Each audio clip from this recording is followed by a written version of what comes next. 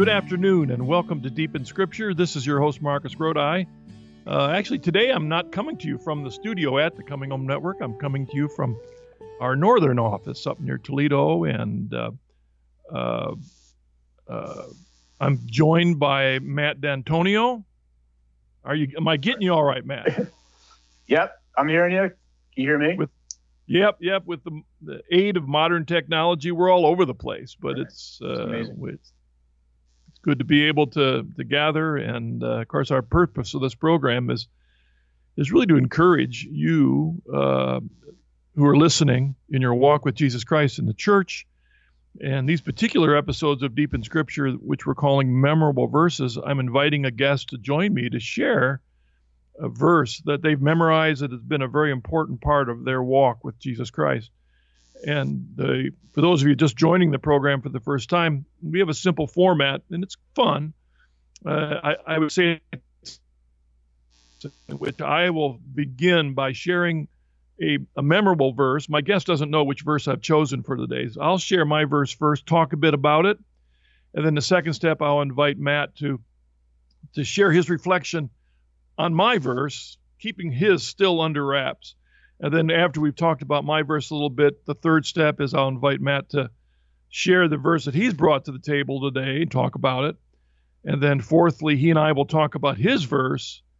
And then finally, in step 5, we'll bring them both together, and we'll see how these two verses help us how the verses go together in helping our walk with Christ. Matt, you were on the Journey Home program about a year or so ago, right? Yeah, about a year and a half or so. Yeah, that was fun. You know, I'm thinking before we begin, maybe just not so much remind the audience necessarily of your journey, but you yourself have some YouTube presence. Yeah, that's right. Yeah, I have my own. Yeah. The channel that is the most popular right now is one that I do with my kids. My family and I, we do weekly gospel readings for kids. You know, I wanted something for kids. And so we started making videos. So we do the gospel reading for the week. And then my kids, we do a little reflection on it. And it's called Mr. D 418, spelled MISTERD 418. And the kids have, and it's called, Mr. D 418, Gospel Readings and Reflections for Kids. That's awesome. And then I have a different channel that's more philosophical in nature. It's my name, Matt D'Antonio. And I have the phrase Donec Requiescat, which comes from St. Augustine's phrase, just a couple days ago. St. Augustine's phrase, until we rest in thee. That until we rest is Donec Requiescat. And that's the name of my channel. Well, that's awesome. So, here we just had the Feast of St. Augustine. That's right. That's right. So it's a good reminder of he as a forefather challenging us to not rest our heart in all the other things in the world that wants us to buy into, but to rest it in Jesus Christ. So that's right. I'm glad you're doing that, Matt. That's awesome. Thank you. Yeah. Okay. Yeah. So I'm bringing to the table then, Matt, this week, a verse that this wasn't one that I memorized as a young Christian.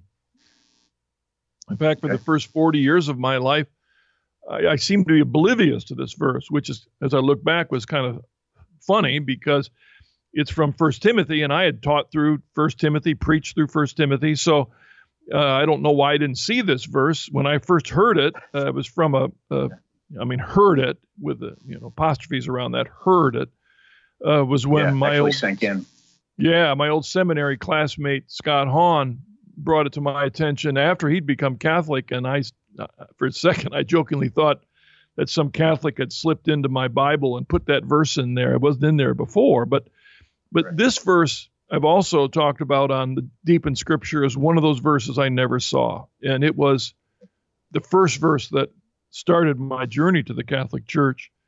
And now I believe it is one of those verses that everyone should know, because it's an important defense of the faith as well as a reminder, especially during this difficult time that we live in, when there's not only confusion in our culture, but there's a lot of confusion right now in the church. And the work of the Coming Home Network is helping non-Catholic Christians, particularly clergy, discover the beauty of the church and come home to the church but a lot of them are backing off, wondering, well, wait a second, where's the church right now? And so that's why I still think this verse is crucial. And of course, the verse I'm talking about is 1 Timothy 14 and 15.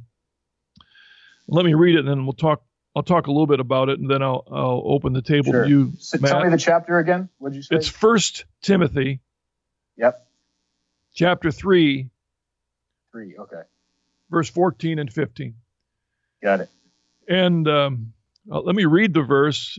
Paul's writing to Timothy, I hope to come to you soon, but I am writing these instructions to you so that if I am delayed, you may know how one ought to behave in the household of God, which is the church of the living God, the pillar and bulwark of the truth.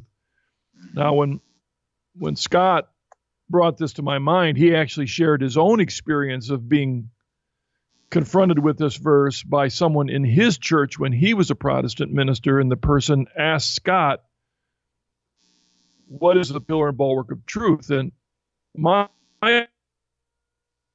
absolute knee-jerk answer is the same as what Scott's was. We both went to the same seminary together, and that we just assume without any question that the pillar and bulwark of truth is Scripture. That's right. It's the Bible. Yeah. And in fact, if you look in the book of Acts, that's what all the early Christians originally thought. The Judaizers were nothing more than Scripture alone folk that were saying, wait a second, we got to follow the Scriptures. And that's why the First Jerusalem Council had to make some decisions about how do we follow some of the Old Testament teaching. So, but what's a couple things about this passage. Let me say first that this passage didn't immediately make me Catholic. What this passage... You don't say. It took some time, huh? What it did for me was, as a Presbyterian pastor, it confronted me with, well, wait a second. I never thought of the church above Scripture in a way, as the pillar and bulwark of truth. So the question was, well, is it the Presbyterian church? Is it my church? Is it the Methodist church? Which church is it? So in some sense, it sent me in a spiral trying to figure out which church. And eventually, that's when I recognized and came home to the Catholic Church. But a couple other things in this passage, Matt, then I'd love your thoughts. What's really cool about this passage is that it comes after the first 13 verses of 1 Timothy 3, which are about what it means to be a bishop, and then what it means to be a deacon. And then he says in verse 14, and then rather than go into this now, how the rest of the church ought to operate together, I want to do that when I get there. But just in case I can't get there, I'd rather do that. Let me give you a little pointers. And what's important to see there is it emphasizes that Paul's primary way, his preferred way of delivering truth to the churches that he was pastoring was not in writing. It was face-to-face. His preferred way. And when he couldn't get there is when he would write a letter, and that immediately emphasizes that obviously everything that he delivered to those churches he didn't write down. And because the size of writing in those days was limited by the available materials, he had to focus on urgent things in Corinth or in Thessalonica or in Galatia. So again, that emphasizes that the New Testament epistles alone, the Gospels alone, the Bible alone doesn't give us everything. And the second thing to point out here again is that he says that the church of the living God, the household of God, is the pillar and bulwark of truth. And the way he says it, he's not all of a sudden defining something new. He's assuming this is what the people already understand. He's affirming this very reality. So it's something that very early in the church I was particularly experienced at that Jerusalem Council, and as our Lord taught the apostles before he ascended, is that this church was something Christ established as the pillar and bulwark of truth. And as our Lord says in Matthew, when there's problems between church members, if they can't take care of it themselves, if they can't bring a group of people together, well, then they bring it before the church, because it's Right. the church that's the pillar and bulwark of truth. And again, this follows the paragraphs about bishops and deacons. So we see immediately as he's talking about the church, he's talking about the hierarchy of the church. All right, your thoughts, my friend. Yeah. I'm sitting here smiling and laughing because this is one of the first verses that was brought to my attention as well. I'm in college. It's my senior year. I'm a leader of our Protestant campus ministry. And this guy gets a hold of my email, and he lives in California. His name is Trent Beatty. He writes articles now, and he's got a book, Fit for Heaven, where he does interviews with athletes and stuff like that. But anyway, this is, years ago. He sends me an email out of the blue, and he says, hey, look, how come you don't follow the tradition? And I think he referred to this verse, or at least early on in our correspondence. And right away, I started debating with him. And, like you said, it doesn't happen right away, right? Yeah. We're missing each other. But he's talking about this. He says, look, what is the pillar and bulwark of the truth? It's the church. And that's mind-blowing for me at that time, because I'm thinking, how can a group of people be the pillar and bulwark of the truth? I was even looking around in the Protestant world, and it's like, well, look, these people can't even agree on each other. So agree with each other. So how are they going to be the pillar and bulwark of the truth? It has to be, the Word of God. And I'm talking by Word of God, I mean the Bible. That's got to be the one thing. But, like you said, over time, got challenged, and it came to make more sense. One thing that I had done in college was I had tried to memorize as much scripture as I could. And at one point, I had memorized the book of 2 Timothy, the whole thing. And that's considered to be Paul's last letter, right? Yep. And in it, same thing that you said, he appeals to his oral teaching. He says, the things that you have heard me say in the presence of other people, treat that as the standard of truth, as the standard for doctrine. He's not dying and saying, okay, collect my letters, and that's going to be your standard for truth. He's saying the things you've heard me say, teach reliable men who will also be qualified to teach others. And so there in Scripture is the handing on of the faith, Paul, Timothy, those disciples, and then those other disciples. This is such an important passage. Yeah. Because we do live right now at a time when there are a lot of Catholics that are questioning their faith. Yeah. I was talking with a friend lately who we were talking about the statistics that show so many Catholics that seemingly have lost their convictions on sacraments and maybe lost faith in their hierarchy. And I was telling a friend, it reminded me of an old Gordon Lightfoot song. I used to be a folk singer. It was an old Gordon Lightfoot song called If You Can Read My Mind. And there's a line in that song that says, I don't know where we went wrong, but the feeling's gone and I just can't get it back. And on the one hand, the problem with that line is our culture thinks, well, if once I don't feel love anymore, then I don't love anymore, and so I can break up my wedding or marriage or whatever it is. And of course, as a Christian, we say, no, love is an action verb. It's not a feeling. Yep. But it's interesting that when you lose faith in someone, the feeling can go away, and it's hard to get that feeling back if you can't trust someone. And I think we're living at a time where a lot of Catholics might say, I don't know where we went wrong in this church, but the feeling's gone and I can't get it back. And so a lot of Catholics struggling. And it's a verse like this, as well as others, is to remember that it's the church that is the foundation for truth, even if we were to live at a time where the majority of our local bishops are caught up in goofy things. I'm not saying ours are, but if we are, or even if a pope is off the wall, if anything, if you look at the long line of popes, from every single one of them is a sinner like you and me, Matt. I can't speak for you, my friend, but I know I'm a sinner. And sinner. Here we are. So they're all regular folk. Now, when they specifically declare something to be true, that's a different story. But 99% of the time, they're just like us. And so when we're searching for truth, it isn't rested on some local bishop. It isn't rested on some group of bishops. It isn't. It's in the church that is the scripture and the tradition in union with the hierarchy, in union with Peter, that has been here for 2,000 years. And so we've been given the great gift of the catechism so that we know what it is that the church stands for. And you as a father with a mess of kids, thank God you've got a catechism. That's right. Yeah. And let me tell you, it's not like the new catechism is the only thing. We're using the old Baltimore catechism. I'm loving that. My kids they've got to memorize passages from it. We're starting to homeschool them now. And I love it. Like, I read the Baltimore catechism. I'm like, man, if people knew this, if they had that vocabulary from learning this stuff, they could answer so easily so many of the problems. Like, for example, like you said, that what is the church and how is it the church understands truth?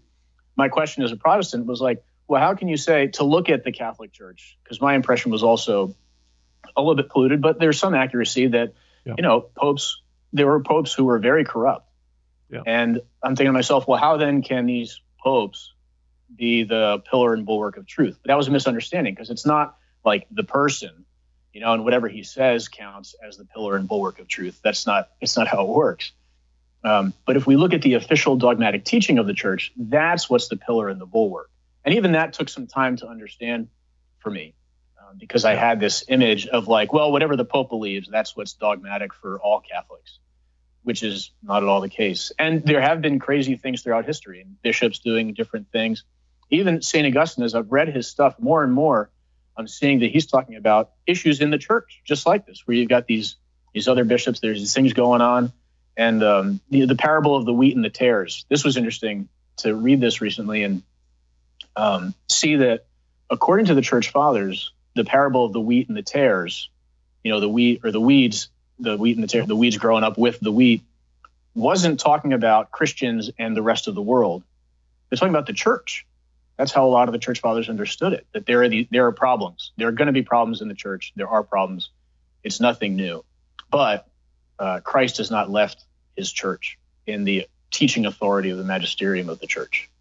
It's interesting you bring up that verse, Matt, because throughout the history of the church, often the heretical movements that broke away from the church often were based on that verse, because they were trying to claim that, no, the church is only the saints.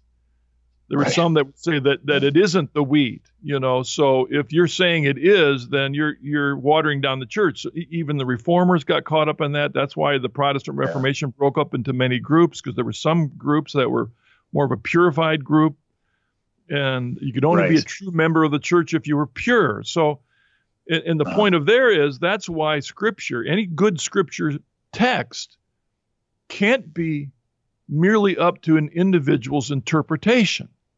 Right. And because you can come up with all kinds of things. And in many ways, that's, at least for me, that's why this verse brought me back home to say it's the church. If you and I were living in the 14th century, we may have lived our entire lives during a time when there were supposedly 3 popes. Right. And we may not have known it because there was no internet. We lived our entire life in our local village, you a smithy and me probably cleaning out stalls. And that's what we would have done. And we would just been faithful to the great church we were given. That's right. And what happened in Rome at that time was we were oblivious to that because we were trusting the church. And that still is it. In the early days of the church, when the people would say, well, how do I know if this is true? And Tertullian, the early Tertullian and Ignatius and others, or Irenaeus would say, does it come from a church that came from an apostle? Right. That was how they did the apostolic succession. Did this come from lineage? The lineage. That's the church. Lineage. All right, Matt, what are you bringing to us today? Yeah. All right. So I've got a verse that, let me back up. So I grew up attending a Catholic church, received all the sacraments, but nothing sunk in. I definitely didn't have a personal relationship with Christ in the sense that I was praying and reading scripture or anything like that. Go to college, I don't know the difference. And then I'm involved in a Protestant ministry. The Lord gets a hold of my heart, but the place that I go is this Protestant ministry. And so one of the first verses that I learned, and I memorized it, and it was like my favorite verse, was Ephesians 2:8-9. And it says, for by grace you have been saved through faith, and this is not your own doing, it is the gift of God, not because of works, lest any man should boast. And for me, what I saw here, the words that jumped out were, grace and saved and faith and not of our own and not by works. And I would have used this, I probably did, I would have used this as a verse against someone who teaches any type of works-based salvation. And I would have used this to try to defend sola fide. Let's see, we're saved by faith alone. We're not saved by works. See, it says faith and not works. So I would have tried to use it in that way. But what I came to see over the years is the way that Paul uses the words. He doesn't say by faith. That's not what it says. And, I looked it up in the Greek, and I'm not a Greek scholar, but I've learned enough Greek to use concordance and some of the tools. And he's saying it's by grace that we're saved through faith. And not because of works, lest any man should boast. So it's really, this verse is not supporting the idea of sola fide. If anything, it's saying that the works are quite necessary, because you look at the next verse, verse 10, so that for we are his workmanship created in Christ Jesus for good works, which God prepared beforehand that we should walk in them. But it's all grace. Even our faith is grace, because he says not because of works, and it is the gift of God, not because of works. So he says that it is a gift of God. What is the it? Is the it faith, or is it being saved? And I think even faith itself is a gift. Even faith is a grace that comes to us by means of the Holy Spirit. So that's the verse I picked out. You have picked one of my favorite verses too, that just like you, I went through an awakening to re-understand the verse. Yeah. There's a sense in which I didn't see it before either, because I took it just the way you did. And I was a once saved, always saved, evangelical Presbyterian, and, that we're saved by grace. There's nothing you can do to gain salvation, and therefore there's nothing you can do to lose it, since there's nothing you do to, that's the way I used to teach. Well, the one thing I missed, and of course we don't have time to go through it all here, of course, but is that the whole second half of Ephesians is about how to live out your faith so you don't lose it. I mean, it's clearly there. But this particular verse, this is what I came to see, Matt, in this verse, is the point of this verse, for me, is that Paul is not talking to these converts. He's talking to Christians who used to be either Jews outside the church or they were pagans. And what he's saying by this verse is, he's saying, hey guys, God didn't save you because back when you were outside the church, you were so good that because you were so good back then as a pagan, God saved you because of how good you were, because of the works you were doing. He said, no, it had nothing to do with the way you were back then. It was when you were lost in that stuff, or as it says in Romans, while you were yet sinners, Christ died for you. So while you were lost in that, completely uninterested in God, God, by his mercy and his grace, gave you the gift of faith that you responded to and came home. So you were saved out of that life into this life. That's what he's talking about. Saving here is not the end time thing. We can lose that. But right now where we stand, we are here. And then later in both Colossians and Ephesians, he says, hey, don't go back to the way you used to be, because you've been saved out of it by grace. That's right. Yeah. And it is. It's a complete gift. And that was one of the things that blew my mind when I started to understand Catholicism, not by my own works, but by the inspiration of the Holy Spirit, because I can't come to true understanding on my own apart from the grace of God. But as I did come to understand what the church taught, I was actually amazed at how grace-based it all is. And even the sola fide almost looked like a work to me, like as if, you're saved by your faith, and that the faith is a work. And then that seems sort of contradictory. But even if we see it this way, that even faith itself is a gift, then it's all grace. It's all grace. It's all a free gift. Don't deserve any of it. And like to the pagans, it seems like a theme in this letter is the unity. Talking about the church again.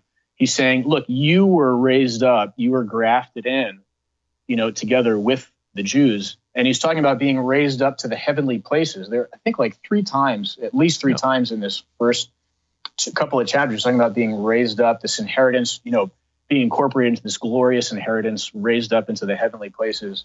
And that makes me think about the Mass, being raised up to a heavenly place, the invitation to the table, because, it's at the Mass that we join in the song of the saints and the angels in the heavenly places.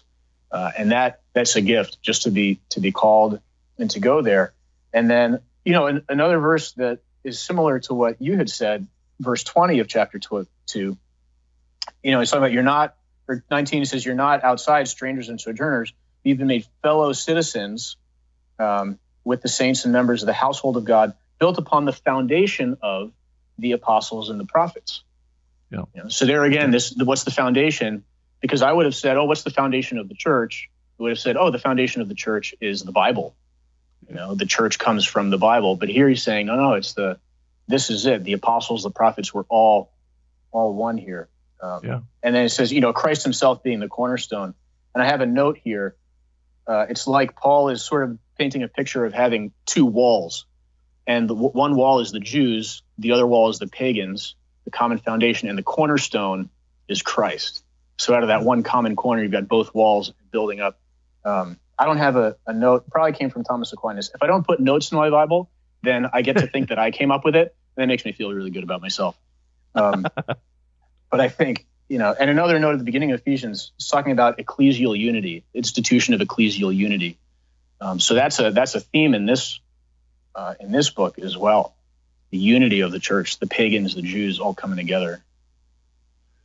The one thing I discovered on my journey in reading the early church fathers is I found out that there were a number of cases where some of the early bishops wrote Easter letters that were to be distributed amongst their churches. Okay. And so with the new members, and we know that it isn't just a modern thing. Actually, our modern way of bringing people into the church at Easter was really, in many ways, a reintroduction of what had been done in the early church, that the Easter letters were to the baptized, the newly baptized. And when you understand that, you look at Ephesians as possibly Paul in chains writing this baptismal letter to the newly baptized on Easter. And when you think of it that way, what's really exciting is the first three chapters are basically about what happens when you're baptized. What happens when you're baptized? And that's the whole thing. You become part of the church. You receive the blessing of the Holy Spirit. You become united, all this stuff. And it's all by grace. And then the second half of Ephesians is, okay, now that you're baptized, how are you going to live together in family or in your work situation? Or that's what it's what baptism means. And, I think one of the most beautiful reasons God gave us baptism is it emphasizes that our faith is not individualistic. Right. We need one another for baptism. Uh-huh. I can't do it to myself. Right. That's a part of the church. Yeah. What do you think, Matt? Do these verses go together? Oh, yeah. Yeah, totally. The church itself is a grace. Even just that there are people, that we have bishops, that we have priests who can, and that's a way that this grace comes to us. That it's not just purely spiritual, or I think about it and I just pray for it, but there are concrete means of saving grace that are given to us through the church, through the one church that's founded on the apostles and the bishops and the prophets. Yeah. And I also think about your verse in conjunction with the one I chose, that your verse is a great example of how many conflicting interpretations there are out there, trying to understand what the truth of Ephesians 2, 8, 9, and 10 are all about. And when you do it apart from the church, you end up with division all over the place, which we just see it. You just walk outside your door and go to the first churches on the corner. But when you recognize that the church is pillar and bulwark of what's true, then you understand what Paul was talking about in that verse and how it correctly applies both to ourselves as well as our children. Right. Yep, that's right. Yeah, and that he says, saved through faith, or, by grace through faith. And the question is, well, what is that faith? The faith in what? What are the contents of that faith? And that's a faith that comes to us through the church. That faith is based on the truth, and that truth is based on the teaching of the church. So I think they definitely line up. Oh, they're awesome together. I think they really need to stay together, because without the foundation of the church, that all of Galatians, all of Colossians could be taken in directions that really pull people away from Christ and help them have the fullness. Has been. Well, Matt, this has been a pleasure. Thank you, my friend. You want to tell the audience one more time if they want to be connected with your stuff, where do they go? Well, probably the best place to go is Facebook. I've got a page there. And I've been writing a blog for the National Catholic Register. Got the YouTube channel. Got a few books that I've published. So take my name, Matt D'Antuono, and put it into Facebook. Got a page there where I try to update on a regular basis. All right. And the Lord's blessings on you and your children. Thank you. Thank you. Same to you. Thank you. That's right. Thank you very much. And all of you, thank you for joining us on this episode of Deep in Scripture. I hope if you haven't already, you'll go to our website, chnetwork.org, and connect with all the resources we have that are there to help us walk a faithful life with our Lord Jesus Christ and his church. God bless you. See you again next week. Amen. Deep in Scripture is a production of the Coming Home Network International. To hear more episodes, view our full archive of written and video conversion stories, participate in our online community forum, and more, visit chnetwork.org. You're also invited to explore free membership in the Coming Home Network and receive support on your own Catholic journey. Again, visit chnetwork.org for more information.